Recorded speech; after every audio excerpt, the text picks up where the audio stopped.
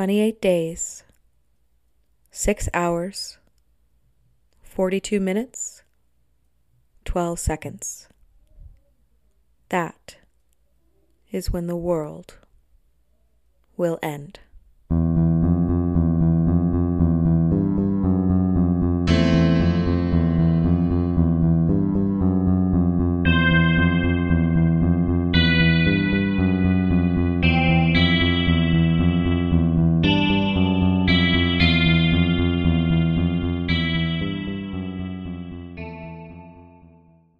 Hey gays and ghouls, I'm Sean Reedy. And I'm Katie Toole. And this is Friday Night Frights, a podcast about growing up, mental health, and stupid bunny suits. That it is. And ladies and gentlemen, here we are. Oh, we're here. Sean is very excited. I'm very excited. Because we are doing my favorite movie, Donnie Darko. The 2001 Richard Kelly classic, if I just got his Donnie name Darko, right. which, what'd you say? I'm like, if I got his name right. I'm like, I just second guessed on who the director Richard was. Kelly? So, yeah, I'm like, it's Richard Kelly. Sean, it's Richard Kelly. Written and directed by.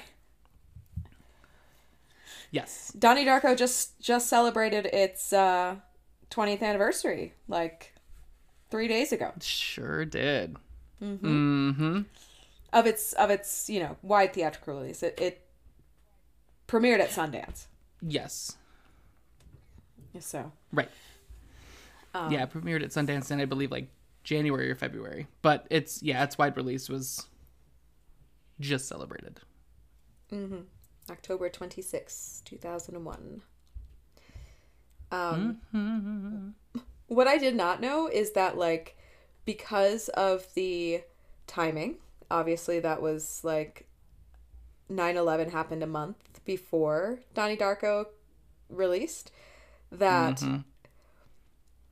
they didn't really advertise it because of the jet engine. Because of the plane crash element to it, they just basically let it just quietly open, and that's why it did so poorly at the box office at first. Mm-hmm. I was in high school when Donnie Darko came out, and the teenagers were talking about it nonstop. So the idea that it didn't do well and that it wasn't, you know what I mean? Not that it wasn't well received, because it got a lot of critical acclaim, and it still does, and it's well deserved. But just that the idea that it wasn't a very popular movie when it came out, given how much my friends talked about it. Right. When I was in high school. Absolutely. It seemed like everyone knew what Donnie Darko was, and everyone had seen Donnie Darko. Yeah, I mean, even though it didn't do very well initially in the box offices, it's listed as number 2 in Empire's 50 greatest independent films of all time. It's a true, I guess we're kind of continuing this, because we just did Rocky Horror Picture Show, which also didn't do very well in theaters, but it is an ultimate, and Evil Dead, cult classics, though. Mm-hmm. Yep. Absolute cult classics, they, and are still watched to this day and are still celebrated to this day. I mean, obviously, I know I'm a bit of a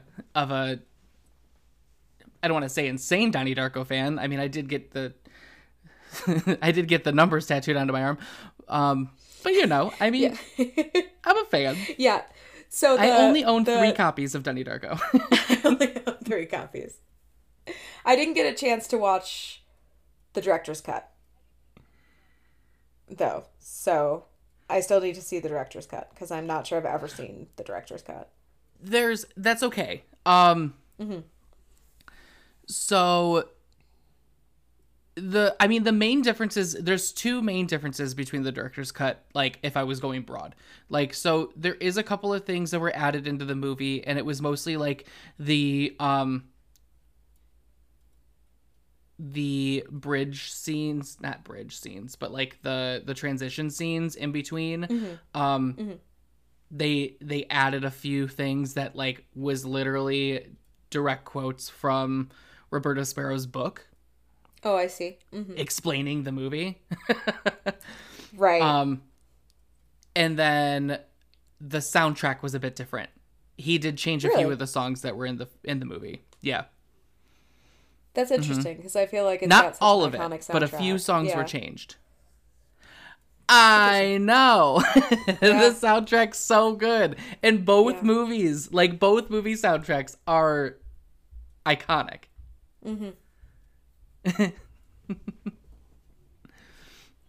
So I'm like, there's differences, but they're both good. Yeah, for sure. Oh yeah, I mean the original is obviously, still a great movie. I also didn't know that Drew Barrymore was the executive producer. Yeah. Yeah, she was they produced it. Like this movie was made with her studio. Yeah, like or with her she's the reason this movie got studio? made. Yeah. Her production company. Yeah, like her studio. But yeah, Productions she was studio, yeah. Yeah. Yeah.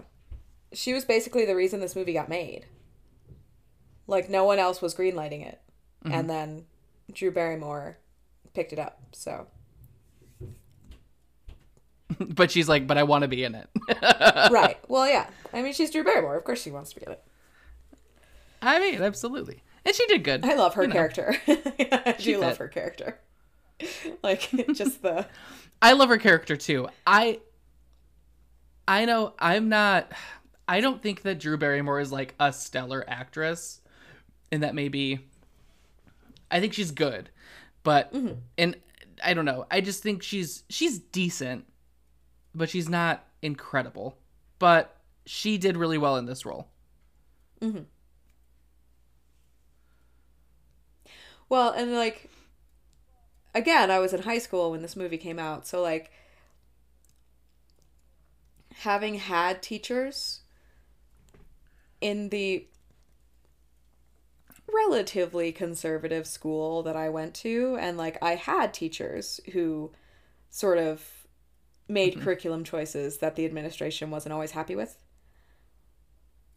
Right? Especially English teachers. Like, I had an English teacher who had us read things that, like, some people were not happy that we were reading in this, like, relatively... It wasn't, like, a private school or anything like it is in the movie, but still, it was just a fairly conservative leading,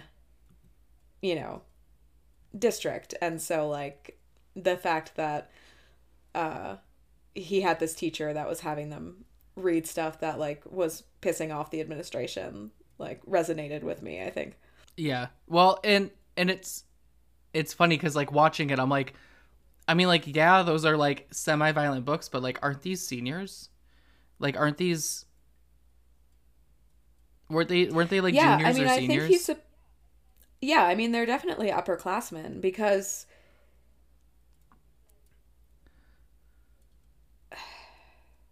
Yeah, he's either a junior or a senior. Because his sister's already graduated. Oh, you know right? what? Maybe he's like a... she's graduating and she gets into Harvard. She gets into Harvard. Okay, that's right. So she's graduating. She gets into Harvard. Because that's why they end up having he's like a the Halloween party at their house. Right. Yeah. Made a star of Jake Gyllenhaal. This film, for sure. Yes. And Maggie Gyllenhaal. And Maggie Gyllenhaal. Yeah. Maggie sort of stayed in the... Well, I mean, I guess I shouldn't say that. For a while, Maggie Gyllenhaal stayed in the sort of, like, small film realm until she was in the Nolan Batman movie. Which one was she in? Dark Knight? She was in Dark Knight. Yeah, so... Until then. I don't remember which one it is that she's in. Yeah, but yeah. I think it's Dark Knight because I think in Batman Begins, it's Katie Holmes.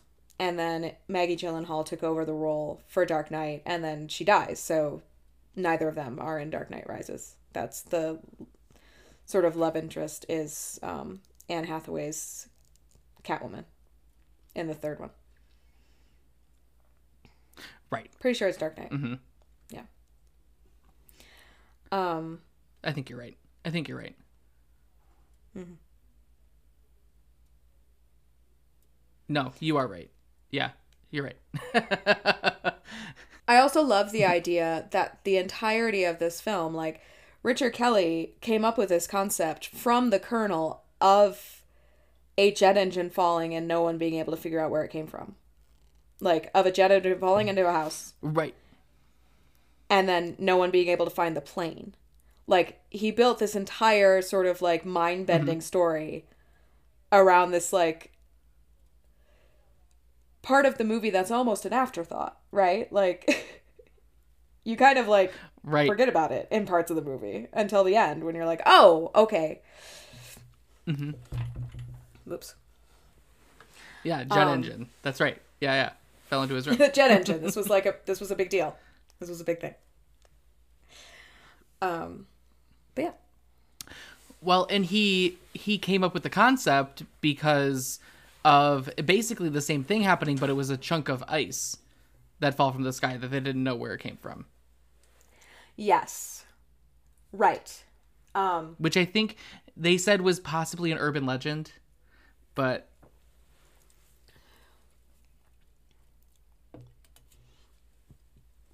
I mean, it might be. So, like you mentioned, like, this movie didn't do so great in theaters, right?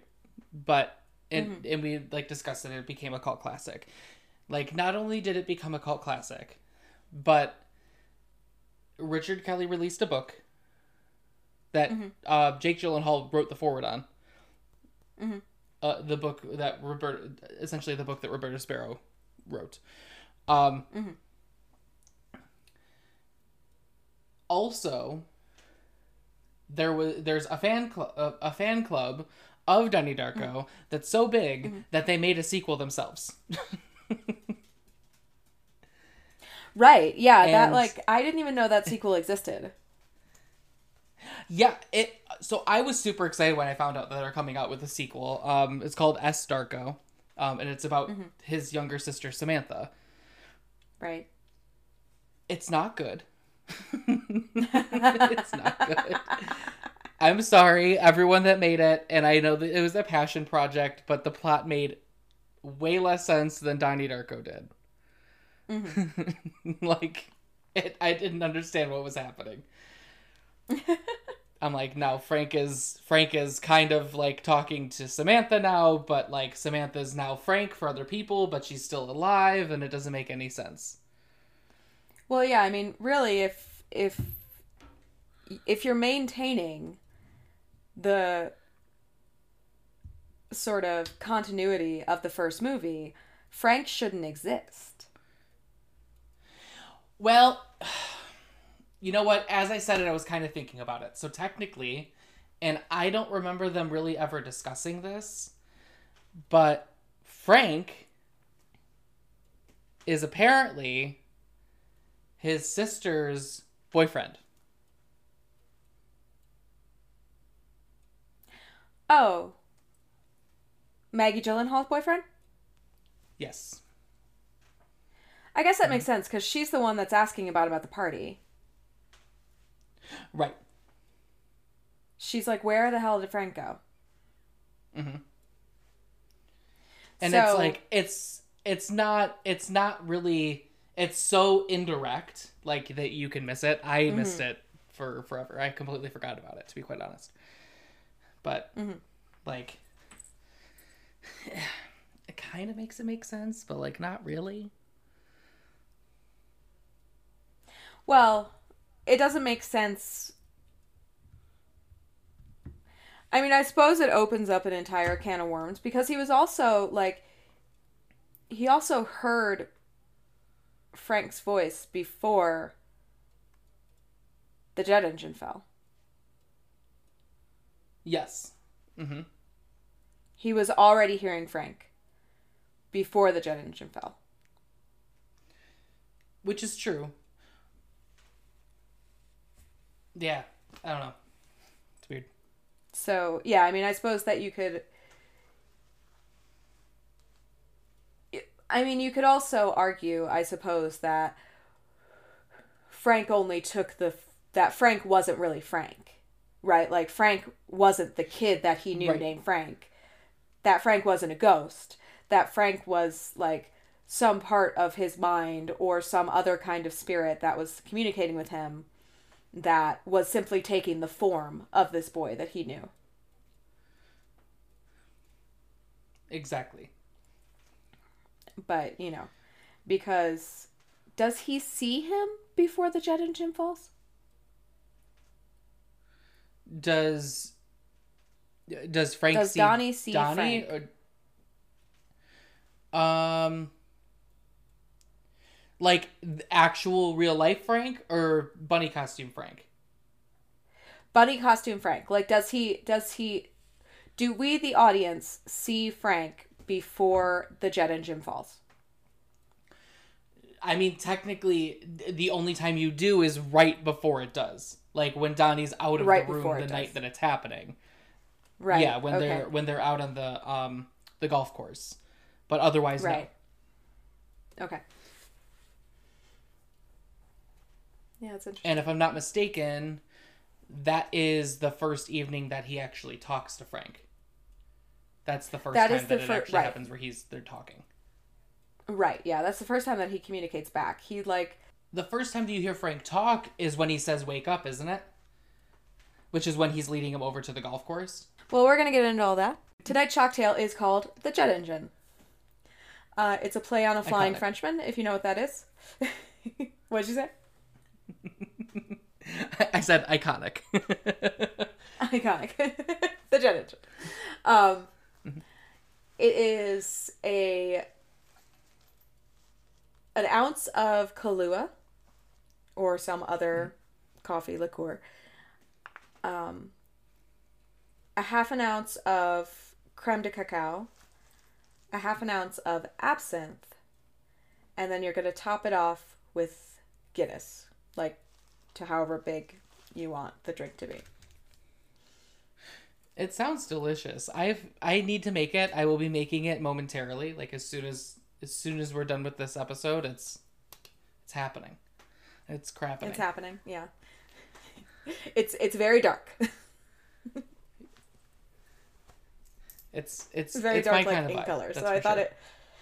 right. I thought it was appropriate for this movie because this movie is the palette of this movie is very dark. It is. It is very dark. I mean, his name is Donnie Darko. Right. It's in the name. It's right there.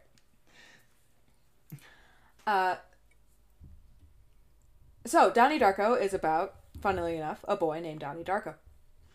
Mm-hmm. And it takes place in October of 1988. It begins specifically on October 2nd, 1988. Donnie is an affluent kid. He and his sisters go to a private school. They live in a really nice house. Clearly their parents are well-to-do, and they sort of live in Virginia, right? So it's pretty clear that his parents, I don't think they ever say it explicitly, but you get the idea that his parents are involved in the political sphere somehow. Yeah. They don't say exactly what they do that I can think of, at least. But it does seem that they are somewhat political. The mom's involved in the PTA, Rose. Right, yeah. The mom is involved in the PTA, and the PTA is very, like, intense. And the dad, really all we know about him is that he's a Republican.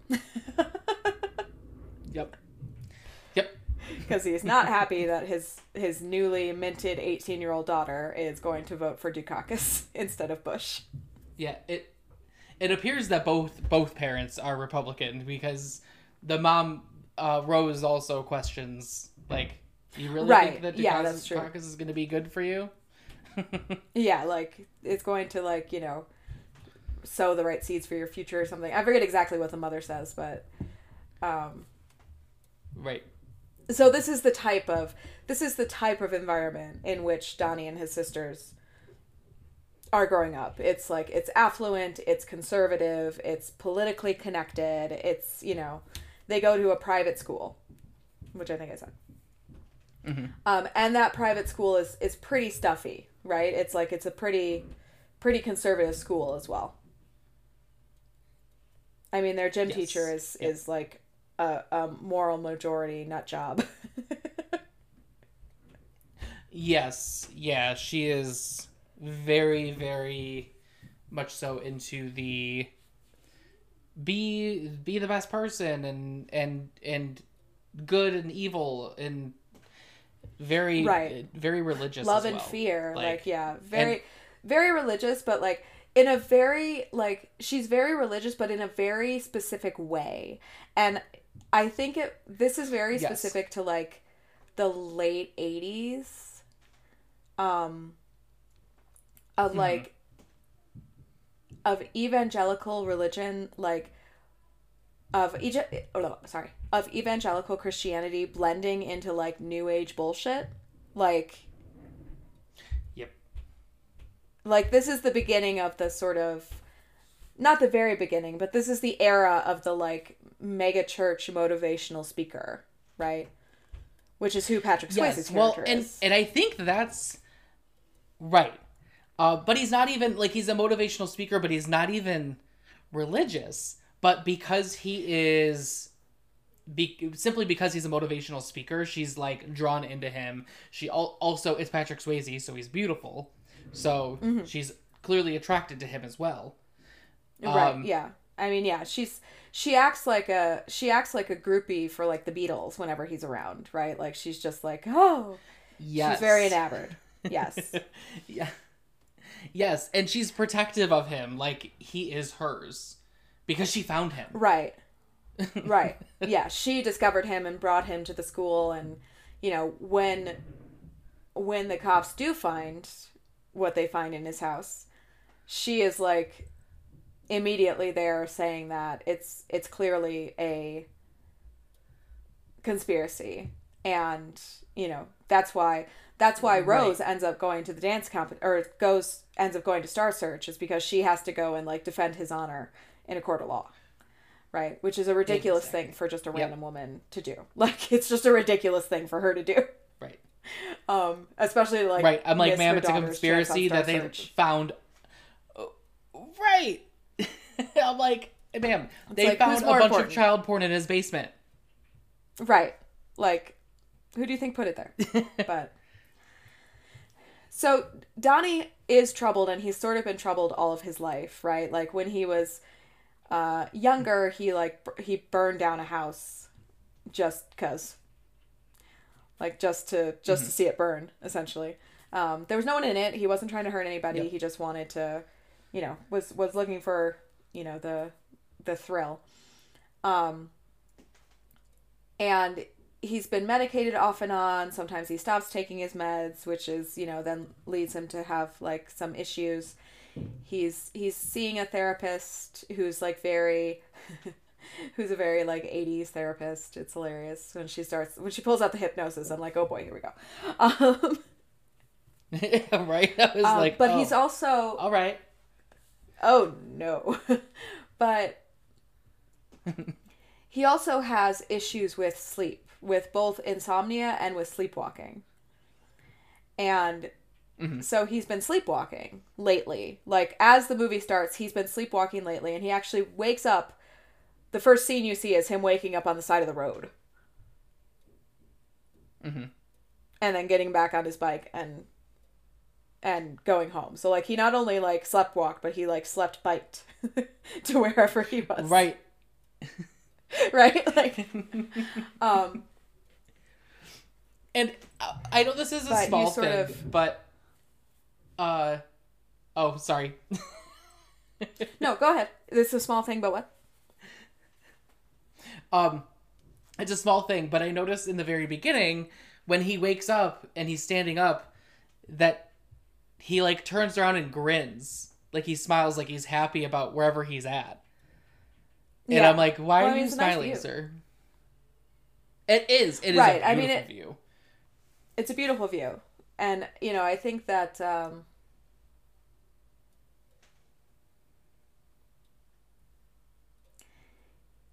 he kind of likes being he kind of likes the idea of being a little fucked up.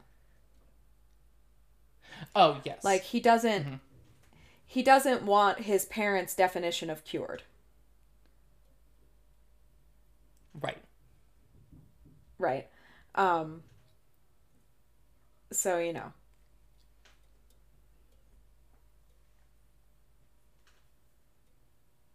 But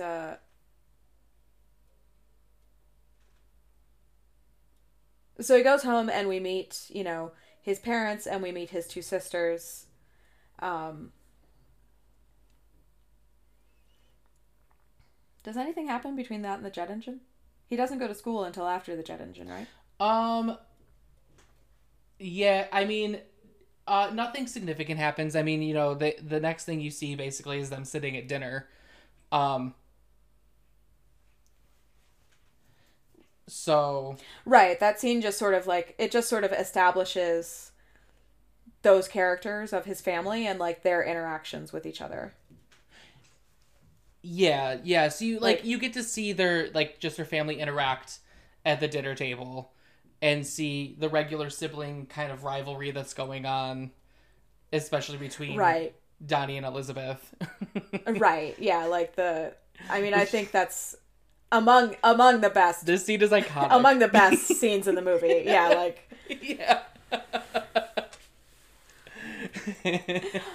I love how the dad doesn't when he- yell at them to stop. He just tells Samantha to cover her ears. Yep.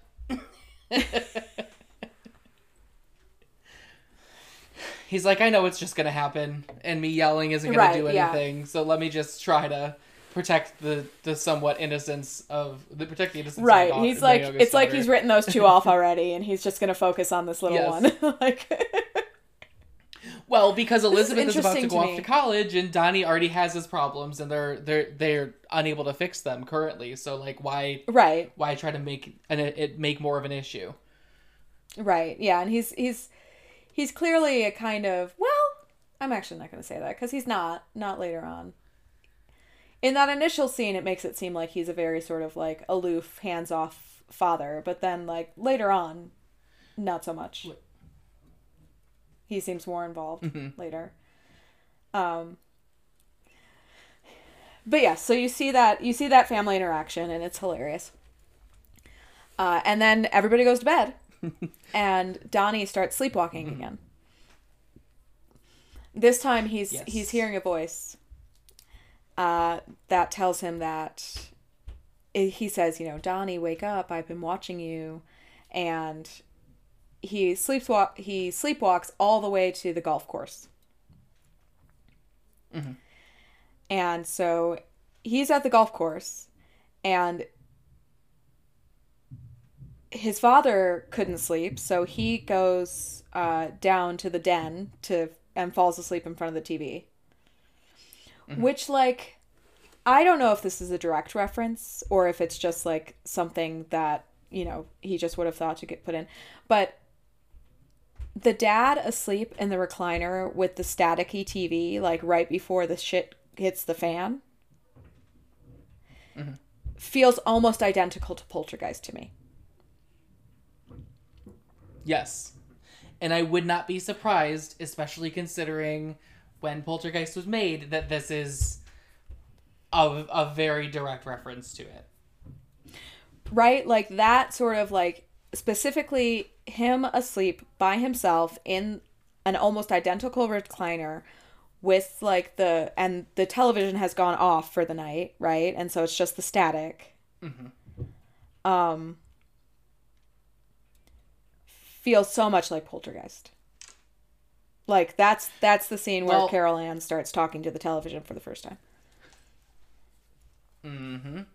Well, and that was a big thing in the 80s. Like that was before TV like had like that channels were playing things 24/7. Like right, yeah. TV No, goes I mean, off yeah, at if you're 10 o'clock, 9 o'clock, whatever time. Yeah, I think I'm not sure. I think it was usually like it was after the Well, I think there was always like an 11 o'clock news. So maybe like 11:30 or midnight. But yeah, TV used to just That makes stop. sense. Like, Yeah. TV used to just stop. Like, they would play the national anthem and then the whole thing would just go staticky until the next morning. Like, Yep. there did not used to be 24-hour TV. Elizabeth was out, you know, with friends or maybe with Frank, right? And she comes home. And I do love the way this is shot. Oh, it's so good. It's so good. It's so gorgeous, and you have no idea what's happening. Like, you don't see it hit. You just see that, like, I remember the first time I watched it, I was like, wait, is their house exploding? Like, is it an earthquake? What's happening right now? Like, Right. you have no, and then you don't know anything until Donnie gets home the next morning. Like, so the house shakes and like it's clear that something catastrophic is happening. You see the dad get up and run, you know, up the stairs. You see like Elizabeth sort of like cower and start crying because she's just walked in the door. And, you know, the first time it happens, the original time that the jet engine falls through the house, they didn't know that Donnie wasn't in there. Right. Until No, they he did shows not. up the next morning.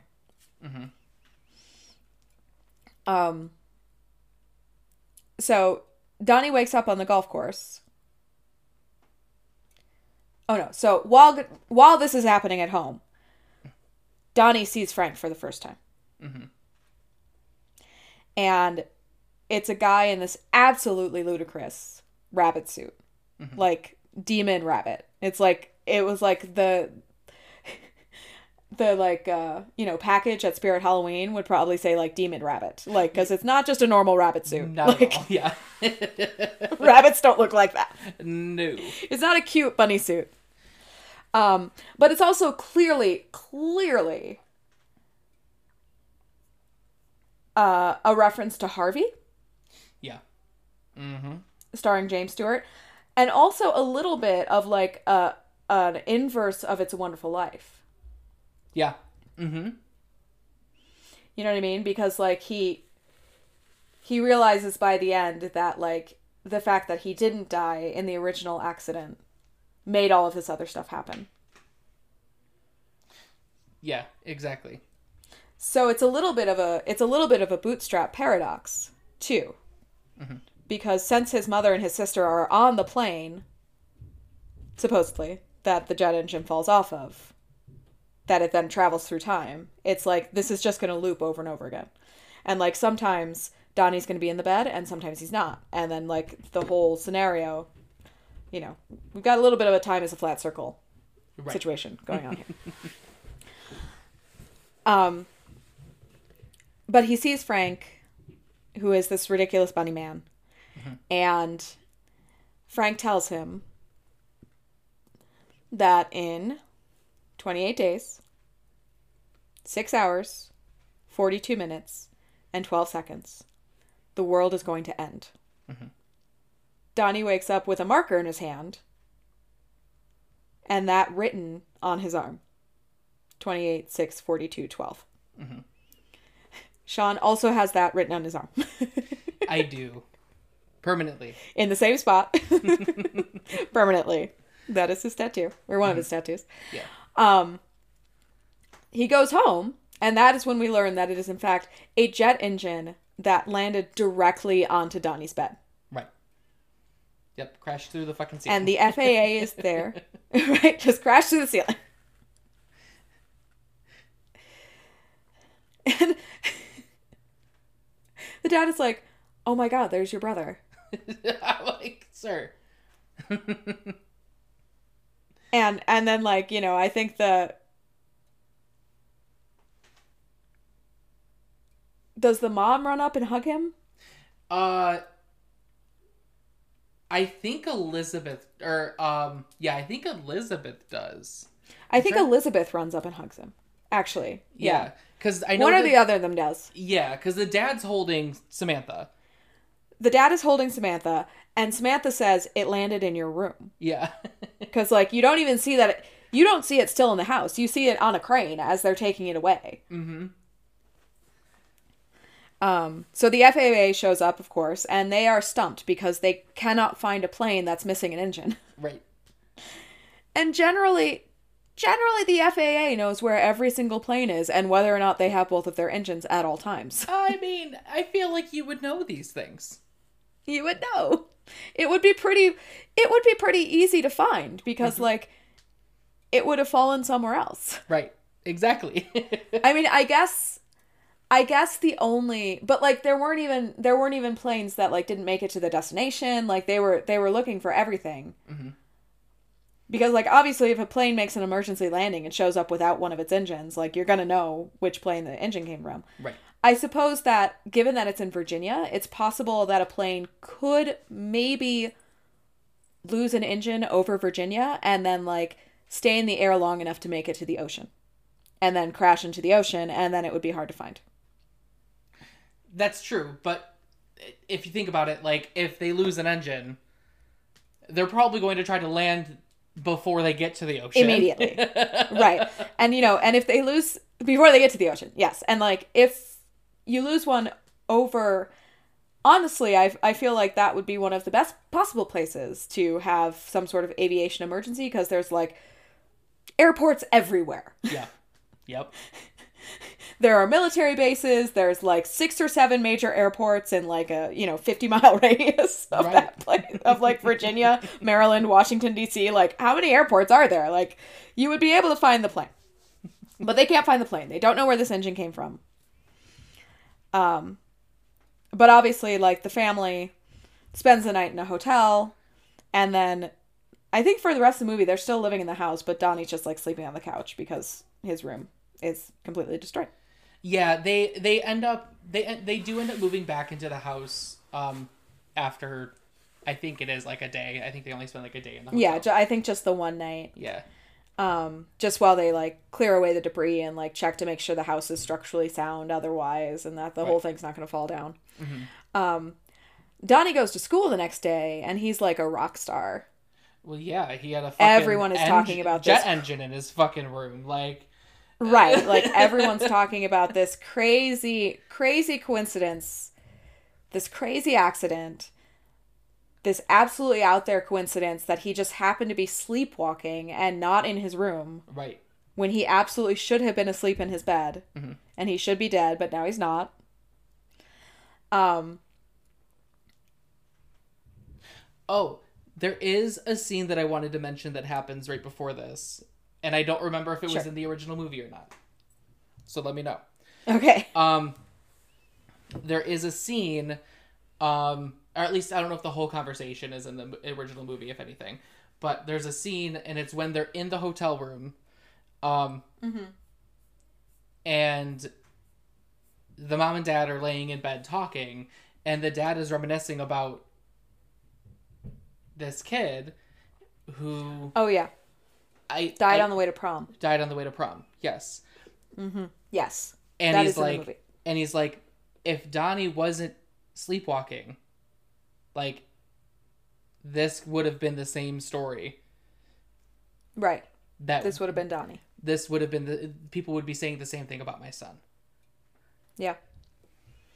Right. I mean, it hits them just how close they came to losing their son. Like, right. It really is just, that if he was where he was supposed to be, he would be dead. Mm-hmm. So he goes to school. He's a rock star. We're introduced to Mrs. Farmer, the gym teacher. Mm-hmm. And introduced to Jim Cunningham is his name, right? Yeah, Jim Cunningham. Introduced to at least the idea of Jim Cunningham. Yes. And how, like, obsessed she is with him because she's carrying his book around. Mm-hmm. And then we're introduced to a couple of other teachers, played by Drew Barrymore and Noah from ER. What is his name? Kenneth Mottonoff. Professor Kenneth Mottonoff. Right. Yeah. And Drew Barrymore's character, Karen Pomeroy. Karen Pomeroy, that's right. So we're kind of introduced to like the two ends of the extremes of teachers there, right? You have the gym teacher who's like very conservative and like this sort of moral majority type who's like into this like very into this motivational speaker. And then you have the English teacher, Miss Pomeroy, who's played by Drew Barrymore, who's sort of trying to, push the limits of the curriculum a little bit. And then you have, Professor Mattenhoff is just trying to teach physics. Right. He's just trying to teach physics. And Donnie keeps like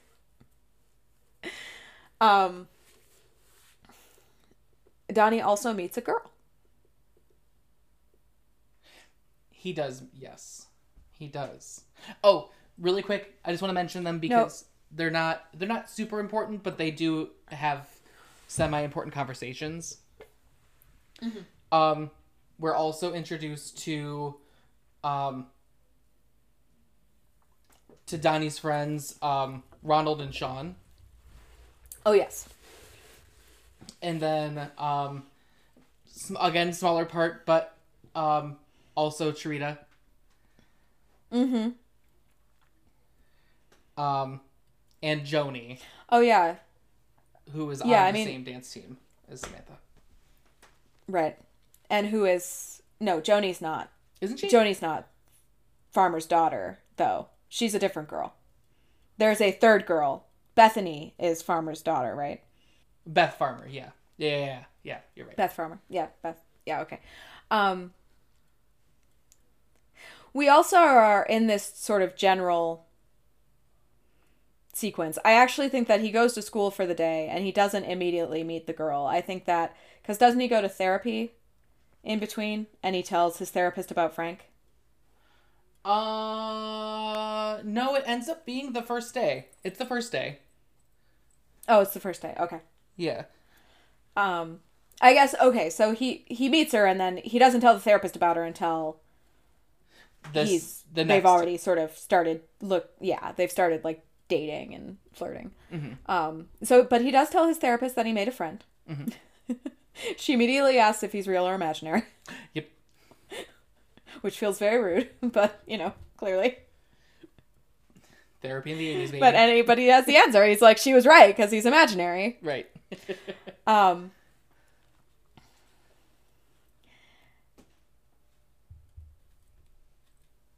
she talks to him about how he feels about the whole jet engine situation, and, like, then at some point, what is the girl's name? Gretchen. Sorry. Gretchen, that's right. At some point, he kind of saves Gretchen from being bullied and harassed by, like, the two, obligatory school assholes. Right. Iconically, Seth Rogen being one of them. I was just gonna say, and one of them is definitely a baby Seth Rogen, correct? Yes. Yep. Like, I remember I finally got a good look at him, and I was like, wait, what? I didn't remember him being in this. There are a few... Everybody. Like, there are some random, like, Ashley Tisdale is in it. Yeah. Baby Ashley Tisdale. Baby. She's one of the, like, little friends of the little sister, right? No, I don't even think that they're friends. She's one of the girls that when, why am I suddenly forgetting his name again? Jim Cunningham is doing his speech at the school and he asks students to come up. She's the girl that comes up. Oh. Right. And then also Jerry Trainer, who is not as big, but is from, like, he was, like, on iCarly and Drake and Josh. Yeah. But he is also one of the students that walks up to talk to Jim Cunningham. Yeah, that's true. And I'm like, wait, sir, what are you doing here? What's happening? That's funny. So, he does end up asking Gretchen out, and she says that she'll go out with him, which he's very happy about. And you keep seeing the gym teacher just, making them watch these videos that this guy, like, she's not even teaching them gym or health or anything. She's like, just, her entire curriculum has been taken over by this motivational speaker. Yeah, she's like, I am all about the Jim Cunningham situation at hand. Let's go. Right. Mm-hmm.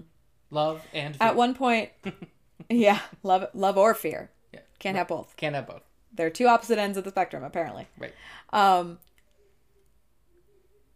The At one point, the therapist tries to hypnotize Donnie. Yep. To try to like get deeper in, which was very big in the 80s. Mm-hmm. Like hypnosis and it caused some really, really big problems. Mm-hmm. Like really big, like satanic panic, crazy, like look it up. Like this whole repressed memory bullshit in the 80s was absolutely hog wild. Oh, it yeah. was insane. Mm-hmm. But it was like it came from like and not that hypnosis can't be like a legitimate tool for psychoanalysis and for like therapy, right? Like I'm not saying that. Right. But the way it was used in the 80s was not. No. It's like not. And she learned her lesson very quickly. She did, because like she tapped into like the subconscious of a teenage boy, and so he immediately unzips his pants and tries to start masturbating, and she's like, stop, okay, wake up.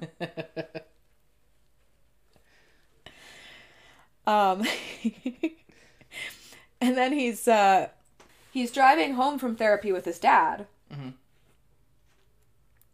And they almost hit an old woman who lives in the neighborhood. Mm-hmm. Who he and all of his friends simply call Grandma Death. Mm-hmm. But her name is Roberta Sparrow. Yeah, and Roberta Sparrow... And Oh. Sorry, no, go ahead. No, you're good. And Roberta Sparrow is this. She's an old woman. She's clearly like in her 90s, like very old woman. And all that she does all day is walk back and forth from the middle of the road to her mailbox, opens it, closes it because nothing's in there, and then repeats. Right. So everyone thinks that she's the crazy lady of the town. Right. Yes. And she does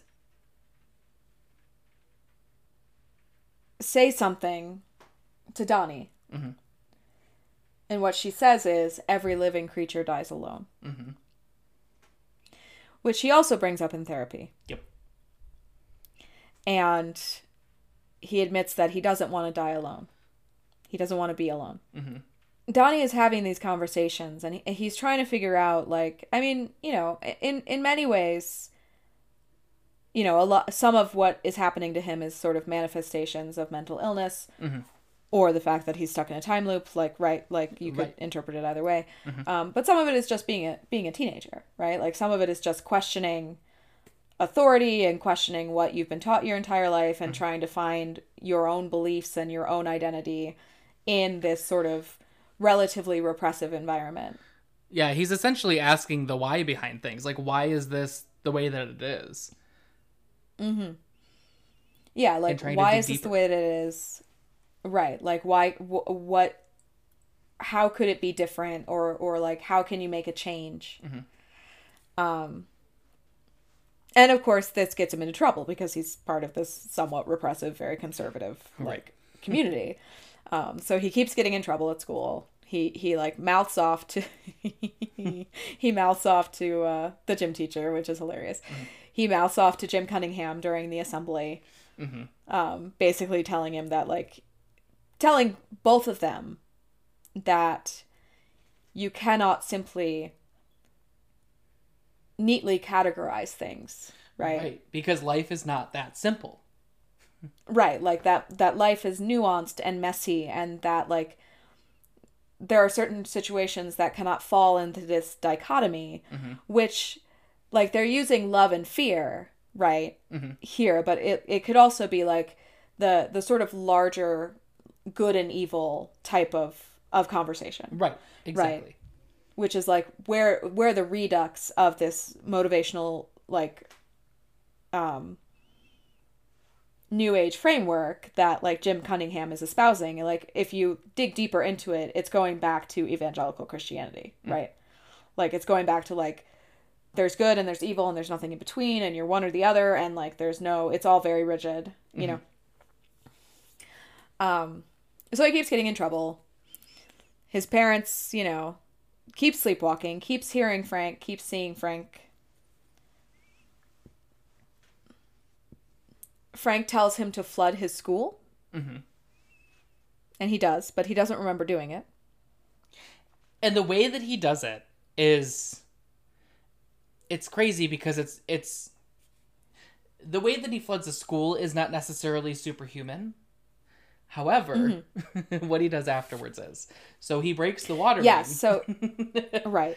So he has an axe and he breaks the water main with the axe, which like, you know, is doable.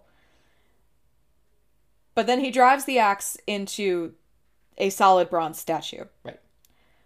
Which is not really doable. No. Like, as just a boy. Like, just a 16-year-old, let's say, boy, right? So now, of course, there's an investigation going on.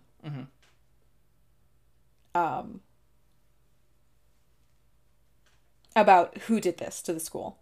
And it's actually during the day off they get from school because the school is flooded that Donnie has this conversation with Gretchen and asks her out. So now, you know, they're going together.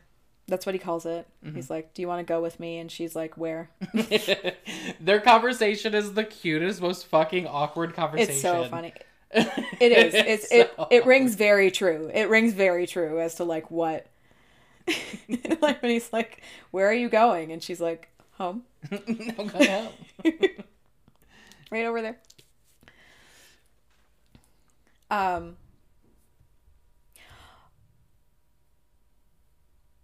Also during this time,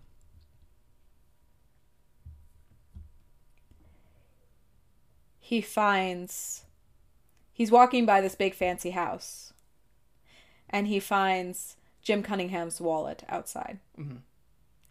And sees that, which is important because one of the exercise he was arguing with the gym teacher about was where it fell on the spectrum from love to fear if you found a wallet and took all the cash out of it but then returned the wallet to the person it belonged to. Right. And he's like, that's not how, what does that have to do with either love or fear? Like, this doesn't make any sense, right? So he finds Jim, and then of course he finds Jim Cunningham's wallet, right? They don't show it, but you can only assume that he, you know, took all the cash out of it before he returned it. I mean. But now he knows where Jim Cunningham lives, and that's important. Okay, what were you going to say? Well, do you, really quick with that, do you ever see him return the wallet? You actually don't. You don't see him return the wallet either. So, like, it's possible he does neither. Right. That he doesn't return the wallet or keep the cash or, you know, whatever. That it's not that same scenario. But it's important because it lets him know that this big fancy house, because clearly this Jim Cunningham guy is making a killing with his bullshit. He knows where it is now. Right. And he, even when he finds that wallet, he hears Frank say, now you know where he lives. And I don't think that he ever ends up returning the wallet, because if he did, that would automatically put a target on his back. That's true. Yeah. So I have a feeling that he because he wasn't a suspect. I mean, he was a suspect in the flooding of the school because he's a student there and he gets into trouble a lot, and you know, but the way that they go about like having the kids, what they do to investigate is because around the bull statue, or not bull statue, the bulldog statue. Yeah, he's like a mastiff or something. Right. Around that is spray painted onto the ground, "They made me do it." Yes. So they end up having everyone in class go up to the chalkboard and write, "They made me do it" on the chalkboard. But yeah, so he was a suspect in that. But they never really get to the resolution of that investigation, because what happens next causes things to escalate very quickly. Yep. Donnie takes Gretchen to see The Evil Dead, of all things. Wait. Before that. Oh, I'm sorry. Did I miss something? No. I never went back to the thing that I was going to go back on because I wanted to finish the wall. Yeah, sorry. Okay, go for it. So there's one specific thing that was important in conversation that Donnie and Gretchen had when they were walking home. And that is that Gretchen is not her real name. And that she and her mother have gone into hiding and are essentially in... like witness protection. Yes. Because... kind of. Yeah, because her stepdad tried killing her mother and escaped. Right. And they don't know where he is. stabbed her. Yeah, he ended up stabbing her. Yeah. Yeah, no, that is important because that's how she ends up at the party. Right.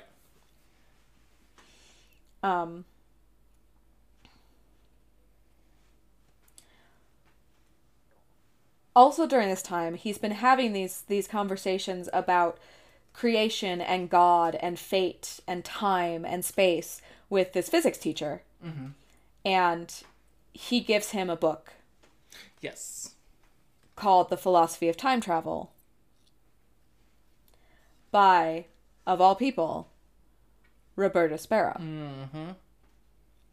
So now Donnie knows that this woman who appears to be completely senile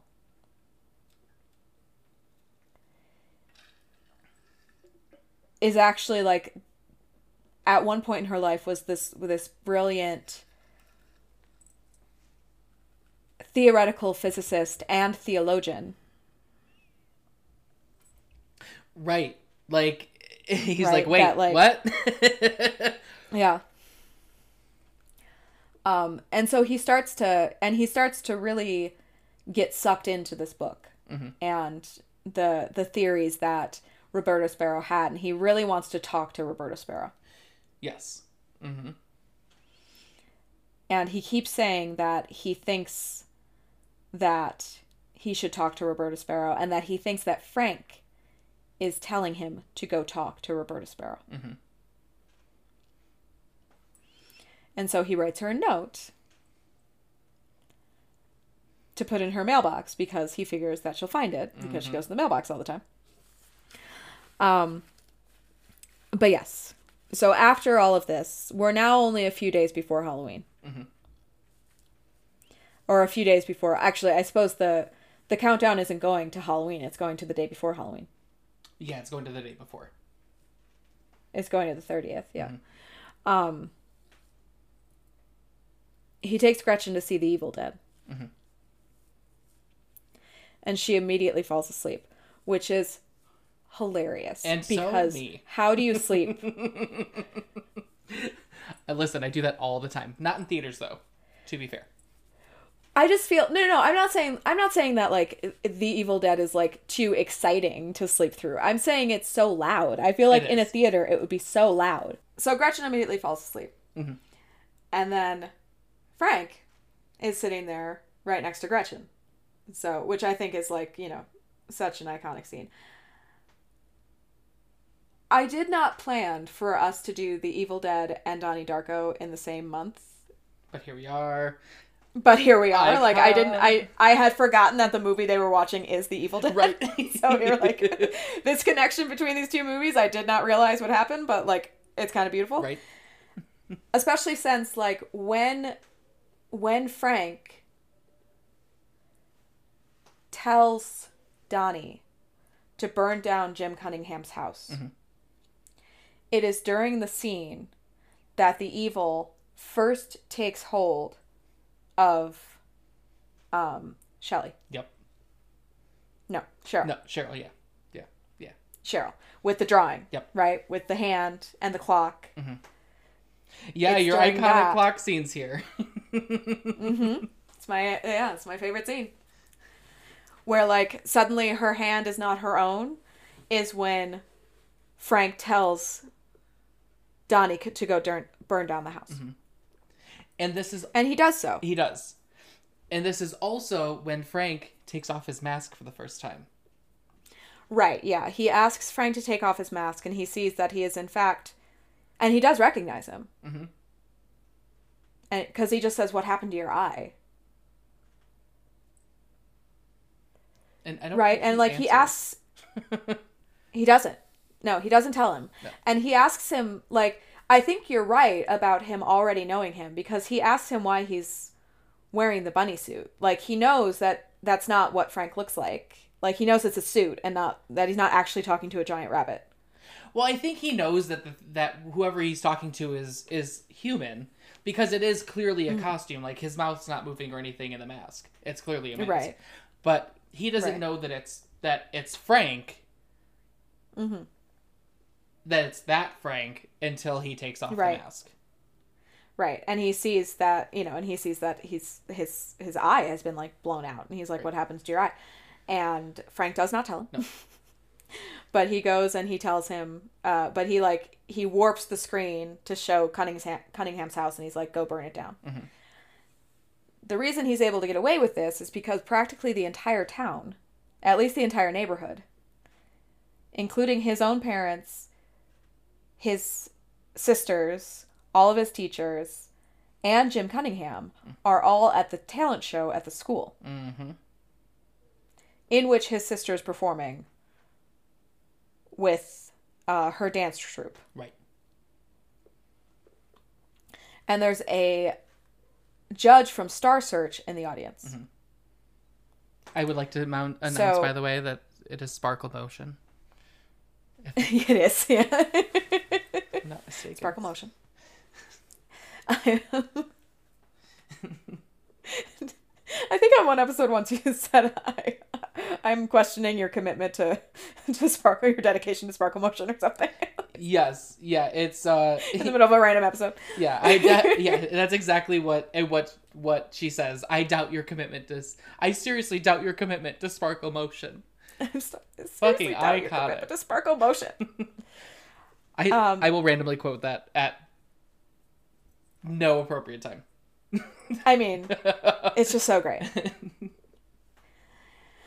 And the reason that Mrs. Farmer is questioning Rose's commitment to Sparkle Motion is because the dance troupe, the girls, Sparkle Motion, get selected to go to Star Search. Mm-hmm.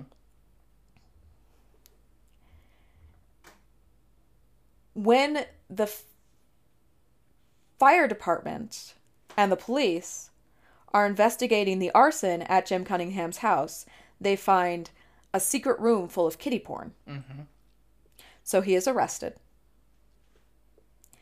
Mrs. Farmer, being insane, decides that she needs to go and defend him in court and, like, stand by him during his hearing. Mm-hmm.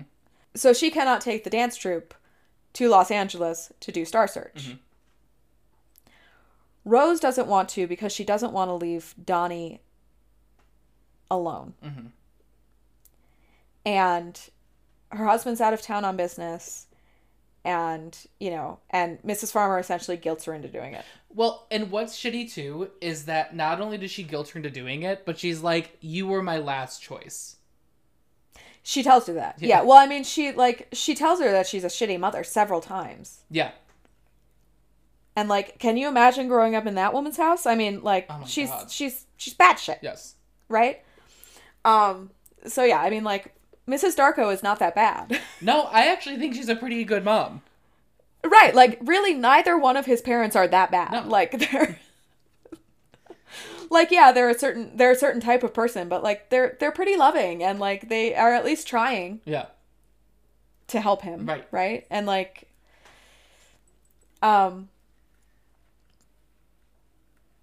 but so she leaves Elizabeth in charge. She leaves Donnie and Elizabeth alone. Mm-hmm. She takes Samantha and goes to do Star Search. Mm-hmm. Which is also when Go ahead. We find out that Elizabeth got into Harvard. Yes, we find out that Elizabeth got into Harvard, and so to celebrate both their parents being gone and the fact that Elizabeth got into Harvard, they decide to have a big blowout Halloween party. Absolutely. Because of course they do. Because if you leave two teenagers alone, what's going to happen? What do you think will happen but a party? Come on. So they have this party. Everyone is in costume except for Donnie. Donnie is in a skeleton hoodie. So oh, that's right. That's right. It's yeah, close. that's right. He's got his. It's he's sort of got a costume. Yeah.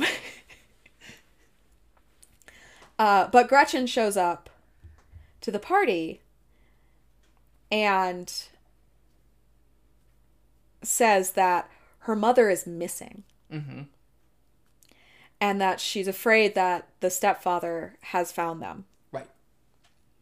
And so that she was told to go somewhere safe. Mm-hmm. And so she goes to Donnie's house. Mm-hmm. And they have sex. Yep. For the first time, I believe, is the implication. Yes. At least. Mm-hmm. Because they hadn't even really kissed until a couple scenes before that. Right. So. And then Donnie decides that all of this has to do with Roberta Sparrow. Mm-hmm. And that they have to go talk to Roberta Sparrow. And he thinks that doing so will somehow save Gretchen's mother. Right. Like, it'll fix everything if they can just talk to Roberta Sparrow. Mm-hmm. Donnie and Gretchen and his two friends, Sean and the other kid. Doesn't matter. Sean and the other guy. Sean and the other kid. Ronald. That's what it is. Ronald. Yeah. Go to Roberta Sparrow's house, and instead of finding her, they find these bullies, one of whom being Seth Rogen. Mm-hmm. And I don't know, are they just vandalizing her house? Are they trying to burgle her house? I think that they're trying to burglarize her house. I think they're trying to break it. Okay, so they're trying to rob her. Yeah. Because she's wandering around the road, as she does. Right. And so they start to beat them up. And they push Gretchen into the road. Or not even really into the road, but just into sort of like near the road. Mm-hmm. Start threatening Donnie. And during this whole kerfuffle, we flash back briefly to the party where Elizabeth is asking where Frank went. Mm-hmm. Who is apparently her boyfriend. Right.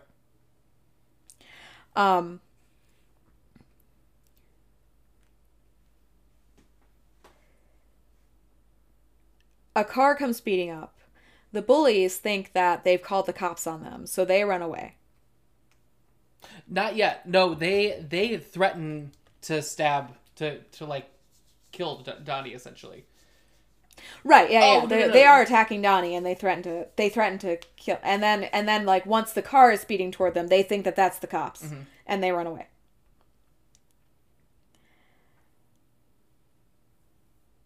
And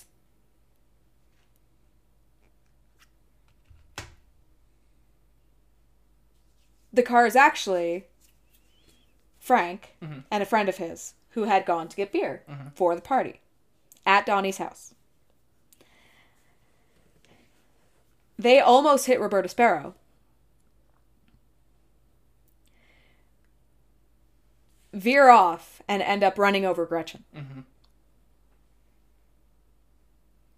And then they manage to sort of stop the car and get control of the car. Right. They get out. Donnie sees that Gretchen is dead. Mm-hmm. He sees that Frank... We completely missed a part. We did? What did we miss? That is part of this.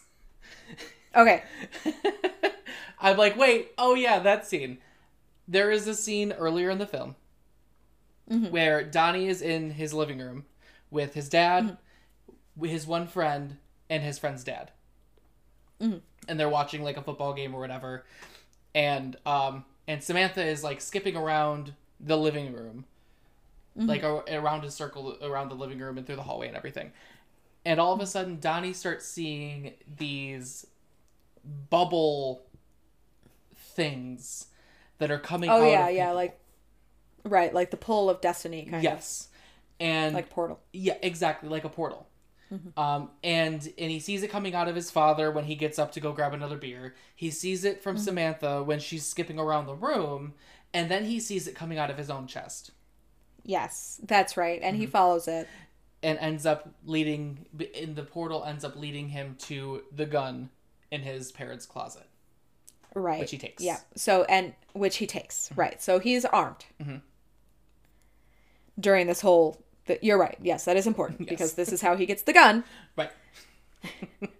Because once he sees Frank get out of the car, he realizes what is happening. He realizes that this all circles back to him not being killed by the jet engine. And that he has to complete the sort of circle if he's going to save Gretchen's life. Right. So he shoots Frank in the eye. Yep. He's got the gun. He shoots Frank. There he is. That's how Frank's eye got all fucked up. He grabs Gretchen and carries her back to his house. Yes. Kisses his sleeping sister on the forehead. Steals the car. Goes right back to that spot where he woke up at the beginning of the movie. And waits. And he can see the storm clouds gathering because now we're like within minutes of when Frank told him the world was going to end. Right. Exactly.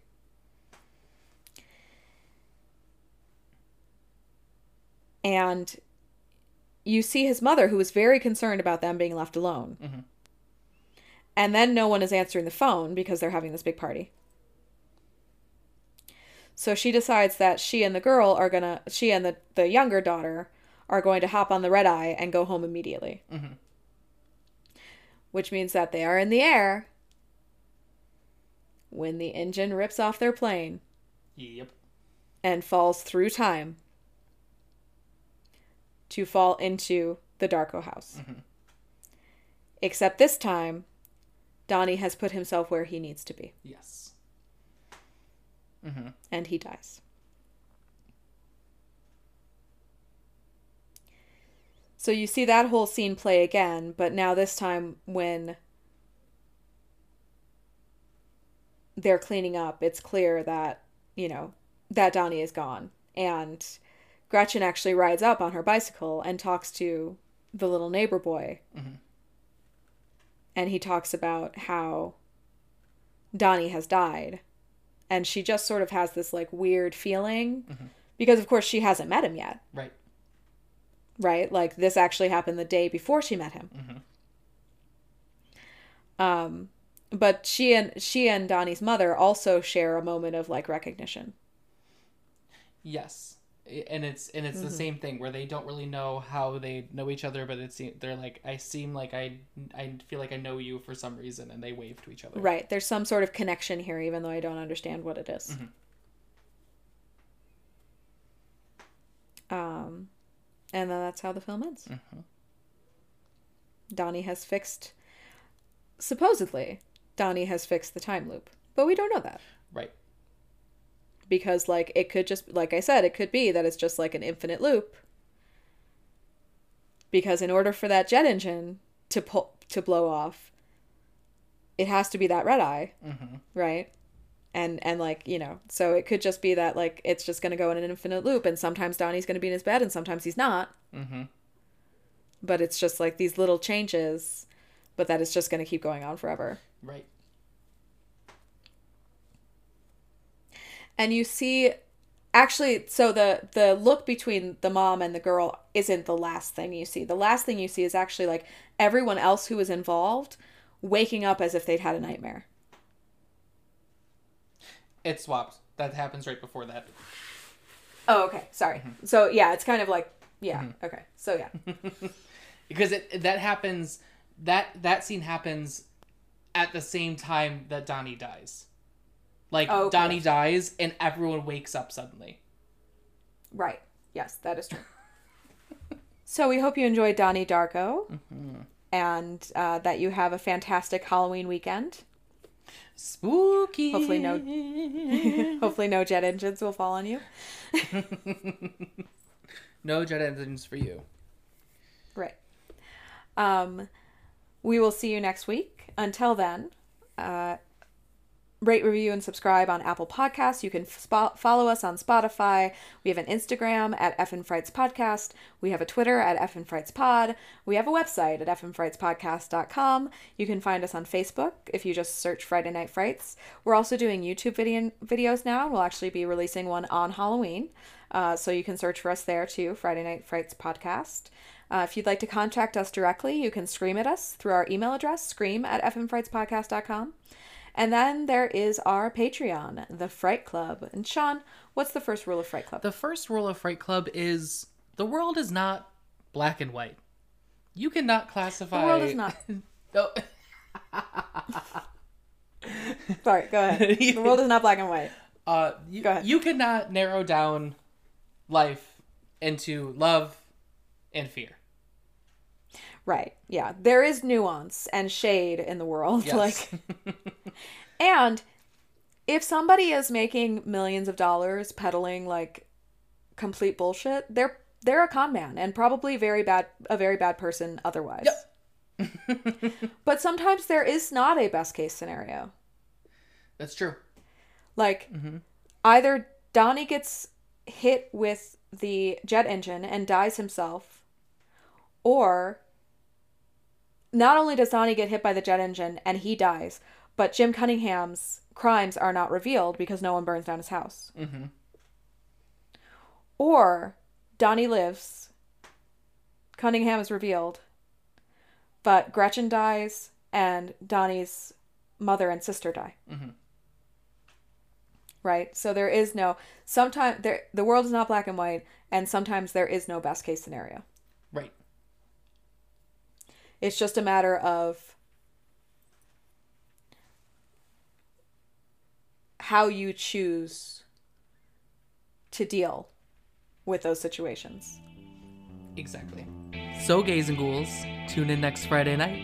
You'll be in for a fright. But until then, sleep tight.